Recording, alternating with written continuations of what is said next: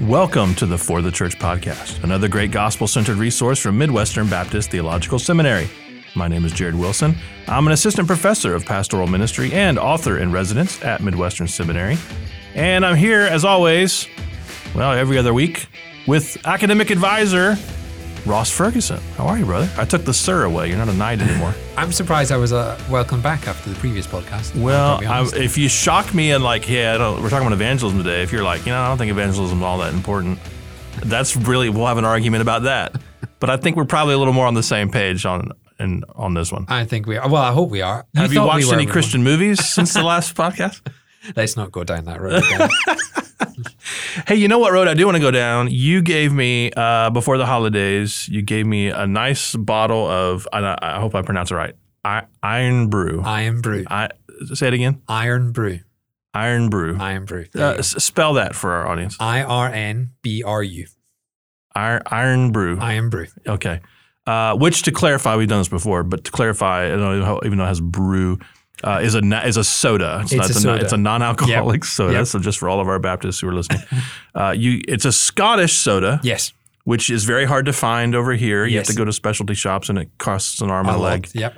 But this is a staple where you come from, and you wanted me to have this bottle, and I drank it over the holidays, and I reported to you. It tastes pretty good. Yeah, I like it. Well, I know you like it. I like it. If it kind of looks.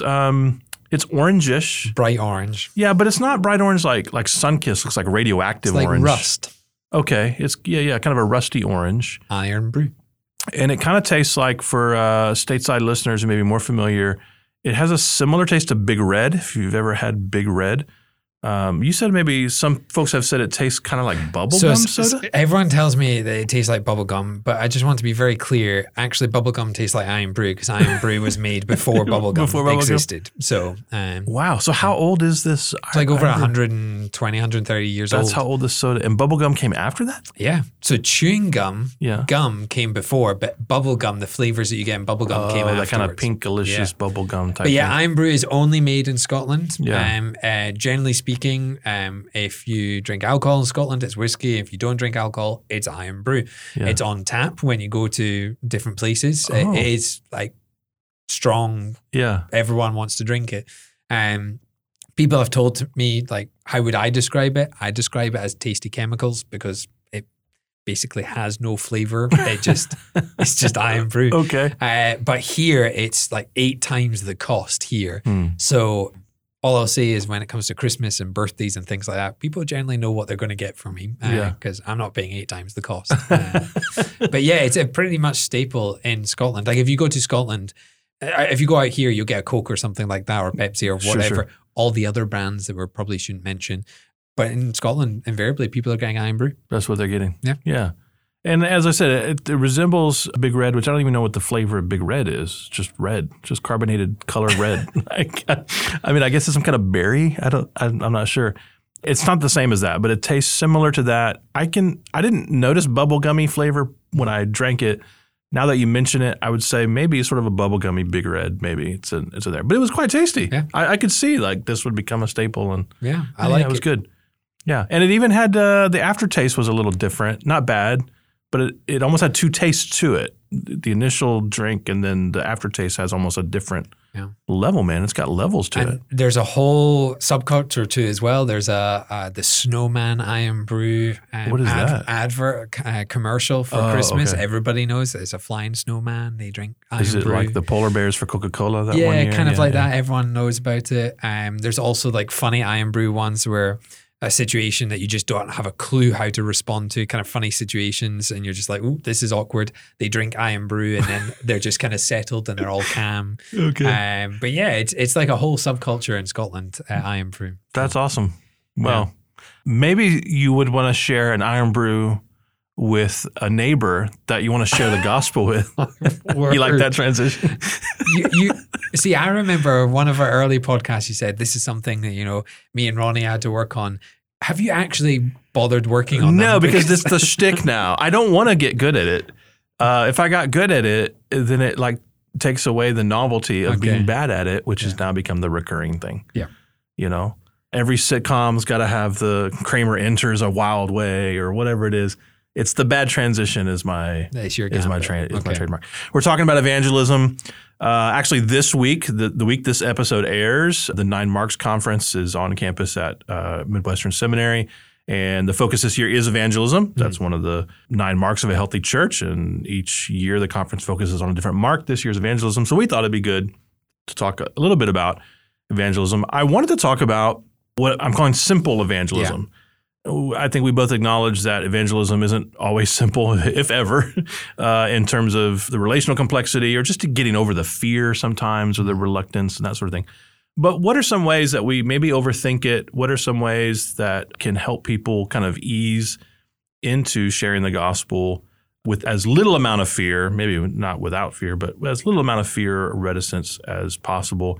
And maybe we can just share some personal stories and some personal advice, that sort of thing. I think when we think about evangelism, if I look through the years, it's mainly models. We talk about models of evangelism, the Roman road and where you would take people in the Bible and intros into conversation. And then when you get this word said, you can go to this. And I think models is probably a bad place to start because it becomes formulaic. It's no longer simple. It's getting a bit more complex. And then the fear kicks in. What happens if I don't get to say this and all this sort of thing? For me, I think starting place is recognizing where people are and where you are. So if you're in Christ, you're in a wonderful position, wonderful, great, bountiful blessing that you have to be a co-heir to the throne of Christ, to recognize that you are now a child of God, that you have an eternal security, all these things, wonderful place. And then flip that. Where are those who don't know Christ? And I think we often have this assumption, they're enjoying their life, they're going to do their own thing, they're not interested in what I have to say. It's like, before you came to Christ, were you happy with your life? Were you sitting at home, everything was fine and life just ticked on and there was no issues? I think if we remind ourselves the amazing beauty of being in Christ and then realizing all these people that don't know Christ don't have that beauty, are not living in that wonderful blessing that is knowing Jesus, and are in fact probably not all that happy with their lives, then that changes your view of, I'm not going to bring a model to this situation. I'm just going to see them as people that are lost, that genuinely need this beauty that we have in Christ. And I think when you go through models, that's what you kind of tend to lose. You lose that sense of this beautiful thing that is on offer, that sin does not need to be your end goal, that actually your end goal can be a child of God. And I think when you interact with people like that, when you view people like that, that changes things. So just one little story, going back I think it was November time, older lady shopping at a hardware store, just looked really down. And I just thought, that seems strange. We're coming up to Christmas. People don't really look down. They tend to be busying themselves for Christmas. I just asked the older lady, hey, Christmas time, have you got much hope at Christmas time? Are you looking forward to it? And she just said, longer conversation short, not really, don't have much hope. And again, it was that, well, I do have a lot of hope because I know Jesus.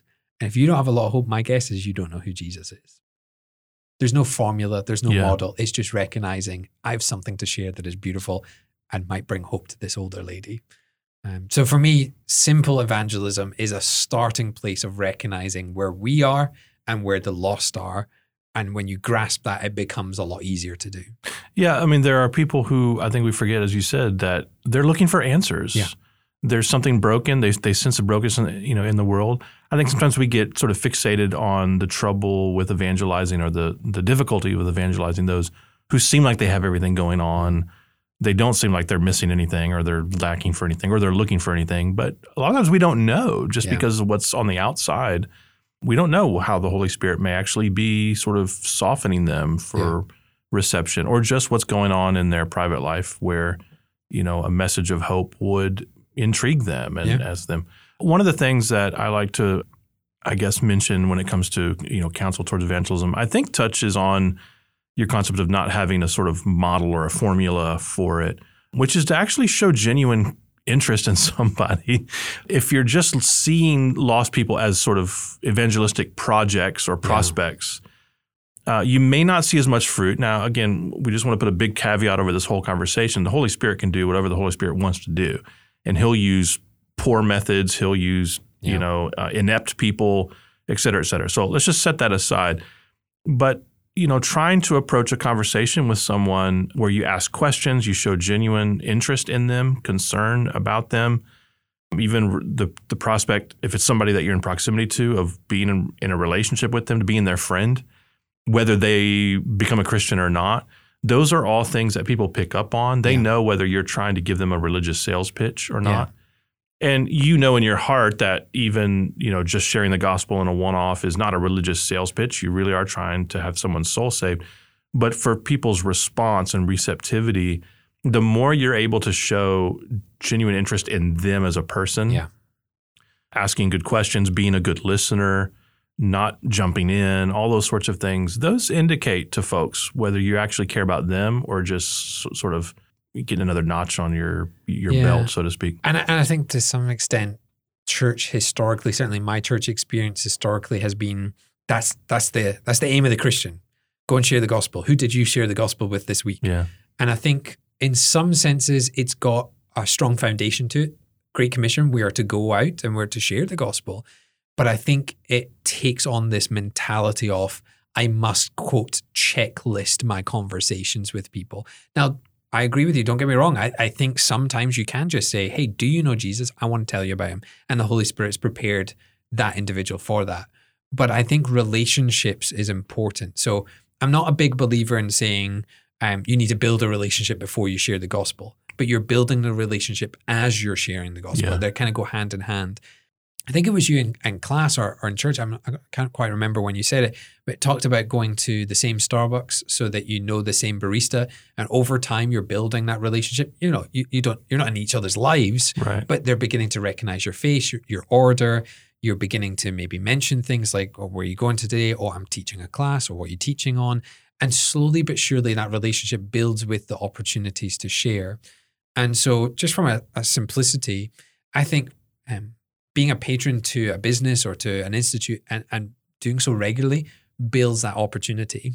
So I know a pastor who does all of his one-to-ones in a fairly quiet Starbucks. There are other coffee shops you can go to, but it's a fairly quiet Starbucks. He knows every barista. He asks them every week what you want him to pray for. He brings in pastors, young guys, young couples, all these sorts of things, and they see him operating as a pastor, as someone that loves other people.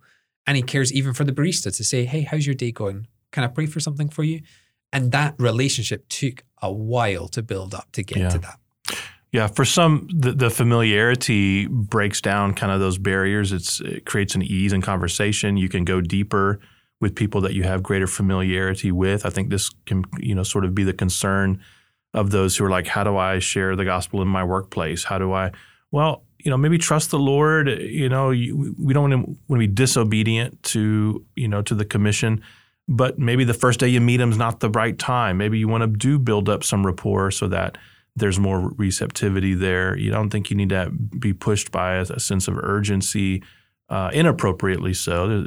The gospel task is an urgent task, but rather than thinking this all depends on me, maybe looking for some familiarity. On the other hand, let's talk about those one-offs a little bit. I've actually found from my own experience, I find it easier to share the gospel with somebody I'm going to see once than that I'm going to see on a recurring basis. I don't know why that is. I think it just has something to do with I don't care if this messes up our relationship because we don't have a relationship.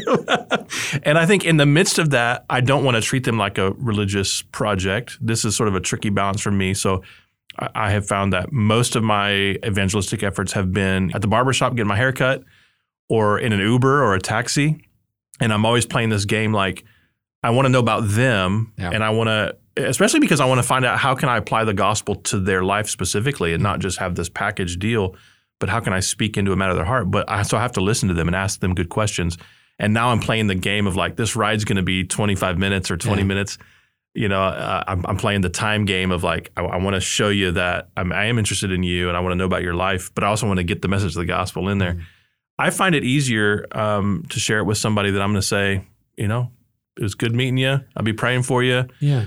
Maybe there's a follow-up, but probably not. Then it is people that I see over and over and over again. I can see that too. And interestingly, my dad actually became a Christian based on one of those one-offs. Wow. They were selling something. A lady came round to purchase it. And as she was leaving, she recognized the kind of sorrow in my dad's life at the time. And she just simply said, "Do you want to know about Jesus?" And that was the line. She shared the gospel. 2 days later, he came to Christ from going to church and doing different things.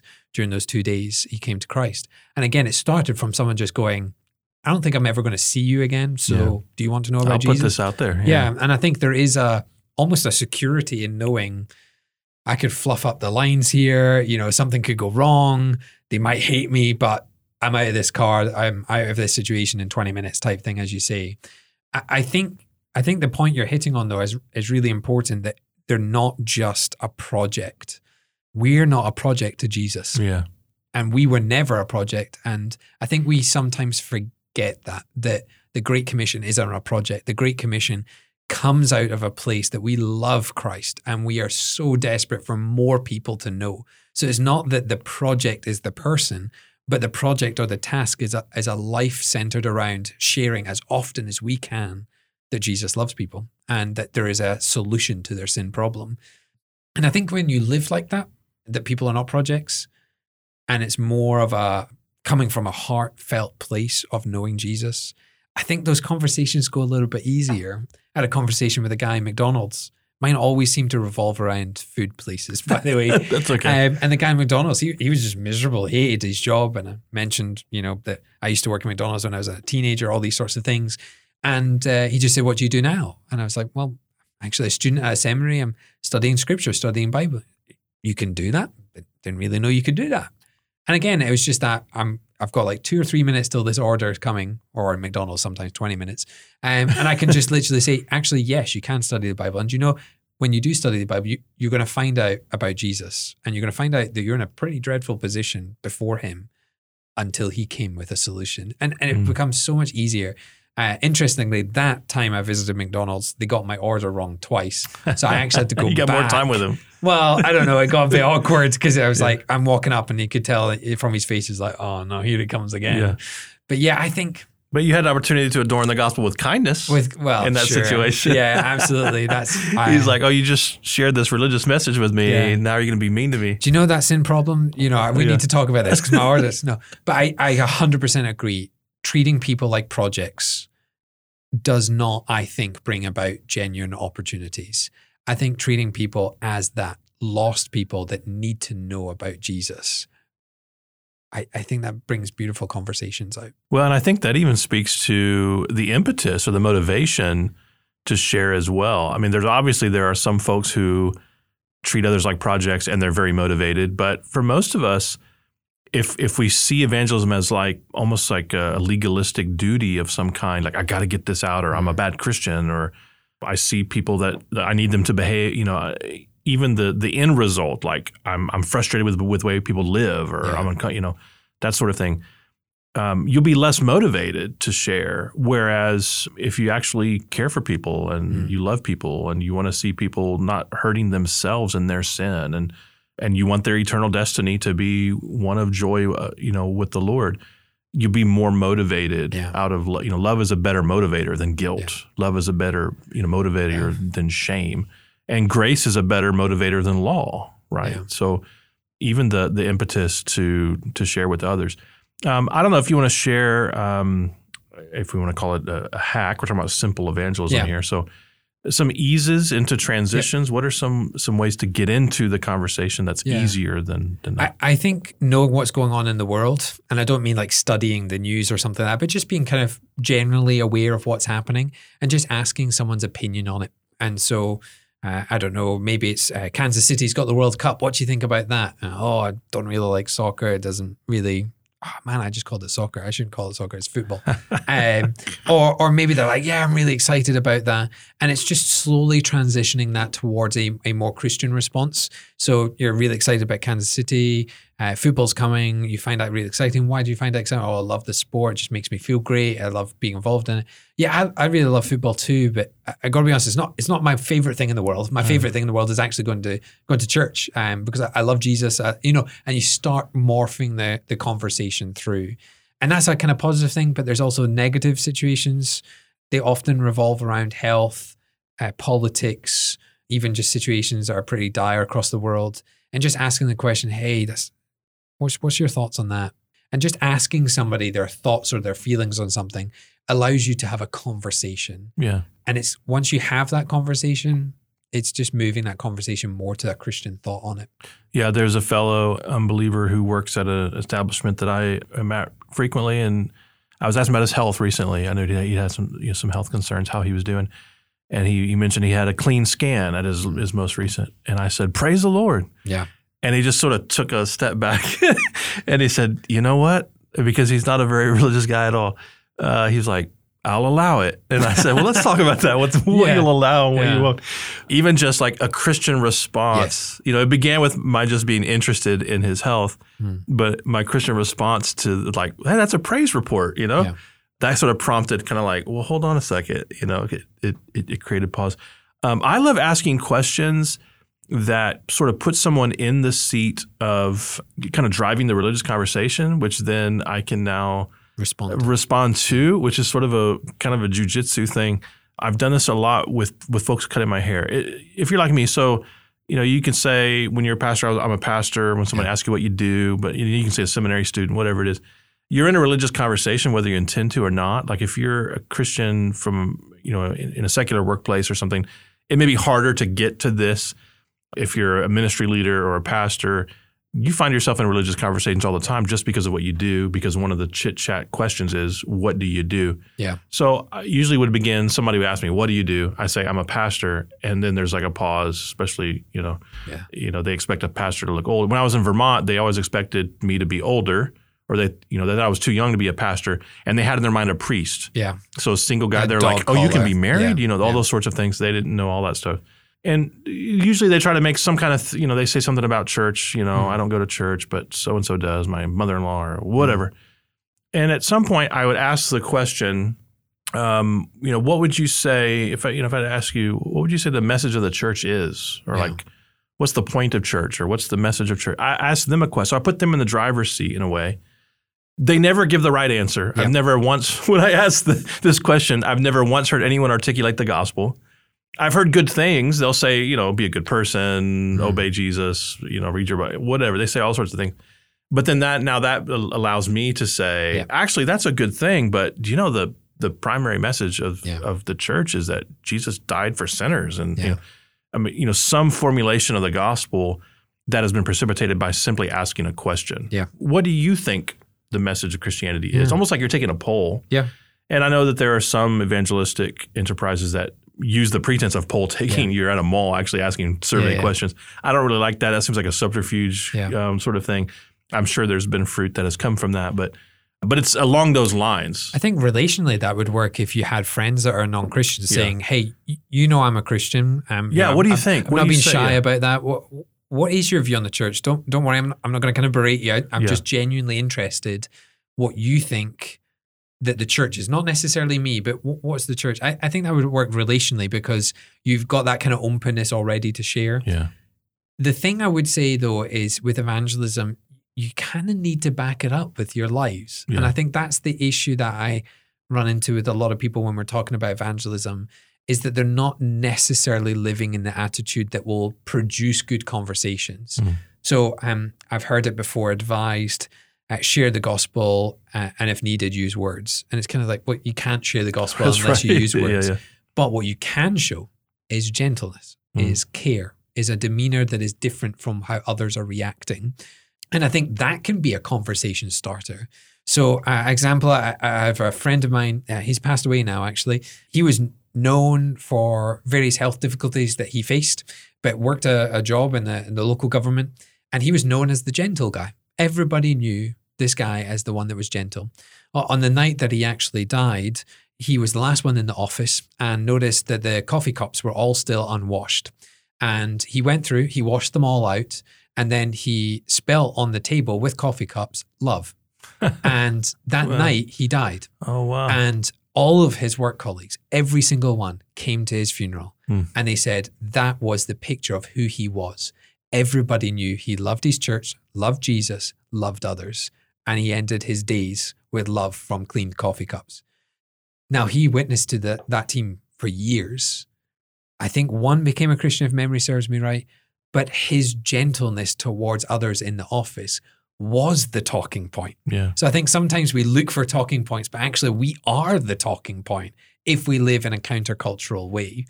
And I think for me growing up, a lot of that was not swearing, not going to certain things. Why don't you go to that sort of thing? Well, I'm actually a Christian. I don't believe that it's right to do. Really? And your life becomes that. So I would say if you're a bit nervous about talking points or how to introduce yourself or things like that, and you're just not that type of person, live in such a way that is so strange to the world that you're going to have to be the talking point yourself. Yeah. I had a professor once introduce me to another professor, not here at the seminary, by the way, in college, in undergrad. A professor introduced me to another professor as a moralist. He said, "This is Jared Wilson, one of our students. He's a moralist." And I said, "Well, I think I know what you mean, but that's not that's not how I would define myself." But there was something, I was somewhat encouraged. I stood out in the class, according to this prof, because I didn't talk a certain way or like a certain thing. And I even challenged him a few times on some things that I thought were inappropriate in class that he had said and different things. But, maybe that had kind of opened the door a little bit. Trying to take somewhat of the pressure off. I think so many times folks who are looking for help with evangelism, they're looking for that silver bullet. Like, how do I make it so that, number one, it's not difficult. Yeah. It's not, I'm not nervous and people respond favorably. That just doesn't exist. It just doesn't exist. In some ways, sharing the gospel, even if not a majority of the time, a great deal of the time, is going to feel like kind of those record scratch moments in movies where like you've changed the subject. It turns something awkward that wasn't awkward. It's just one of those things because most folks who are not believers, they're going with the way of the world. They're not giving thought to things of God. You introduce even as stealthily as you can or as pastorally as you can or gently as you can, it's going to sound like, you've scratched the record. So trying to take some of the pressure off. I want to come back to our caveat about how the Holy Spirit uses whatever to say, like, one of the great motivators for me, sort of a turning point for me evangelistically, was coming to the realization that I'm not responsible for someone's response to the gospel. Absolutely. I'm just responsible for them hearing the gospel. And it's a great thing if you're able to lead someone in a prayer or help them respond if they're wanting to respond favorably, that sort of thing. But in the end, like, their heart change is not, we don't have that power. And there's no amount of rhetoric or clever wording or a formula or anything, or even apologetics answers that we have that can put the Holy Spirit in somebody or can awaken a heart. What we're called to do is just make sure somebody hears. They can't believe if they don't hear. Yeah. And that's what we're called to do. And so you don't have to be the world's greatest evangelist. You don't have to have the great responses. You don't have to have all, Tim Keller-like apologetics. You don't have to have any of that. You just have to know the gospel. If you know the gospel, you can share the gospel. To be honest, I've thought similar in recent years, and I've changed the way I pray about evangelism. So I think the thing I heard a lot in church is pray for opportunities. I've stopped praying for opportunities because opportunities are everywhere. Yeah. Everywhere you go, there is going to be someone that you can speak to. So I've stopped praying for opportunities. I now pray for two things. One, the boldness for me to speak, and just don't forget that actually the Spirit can put that in you. That kind of weird sense of, that you're a shy person and then suddenly you're just able to speak about the gospel. That's the Holy Spirit working. But the second prayer I always pray is praying for hearts to be ready. Because you can go into a situation and say, there's an opportunity, bang, I've shared. And we want the hearts to be readied by the Spirit to hear that message. So, the lady that I spoke to at a hardware store, again, it's the praying very quickly, okay, Lord, I'm going to say it. I need the boldness, have our heart ready. And that's it. Because God knows where my heart is in that I don't quite know if I've got the right words, but I know the gospel. I know it's important for this lady.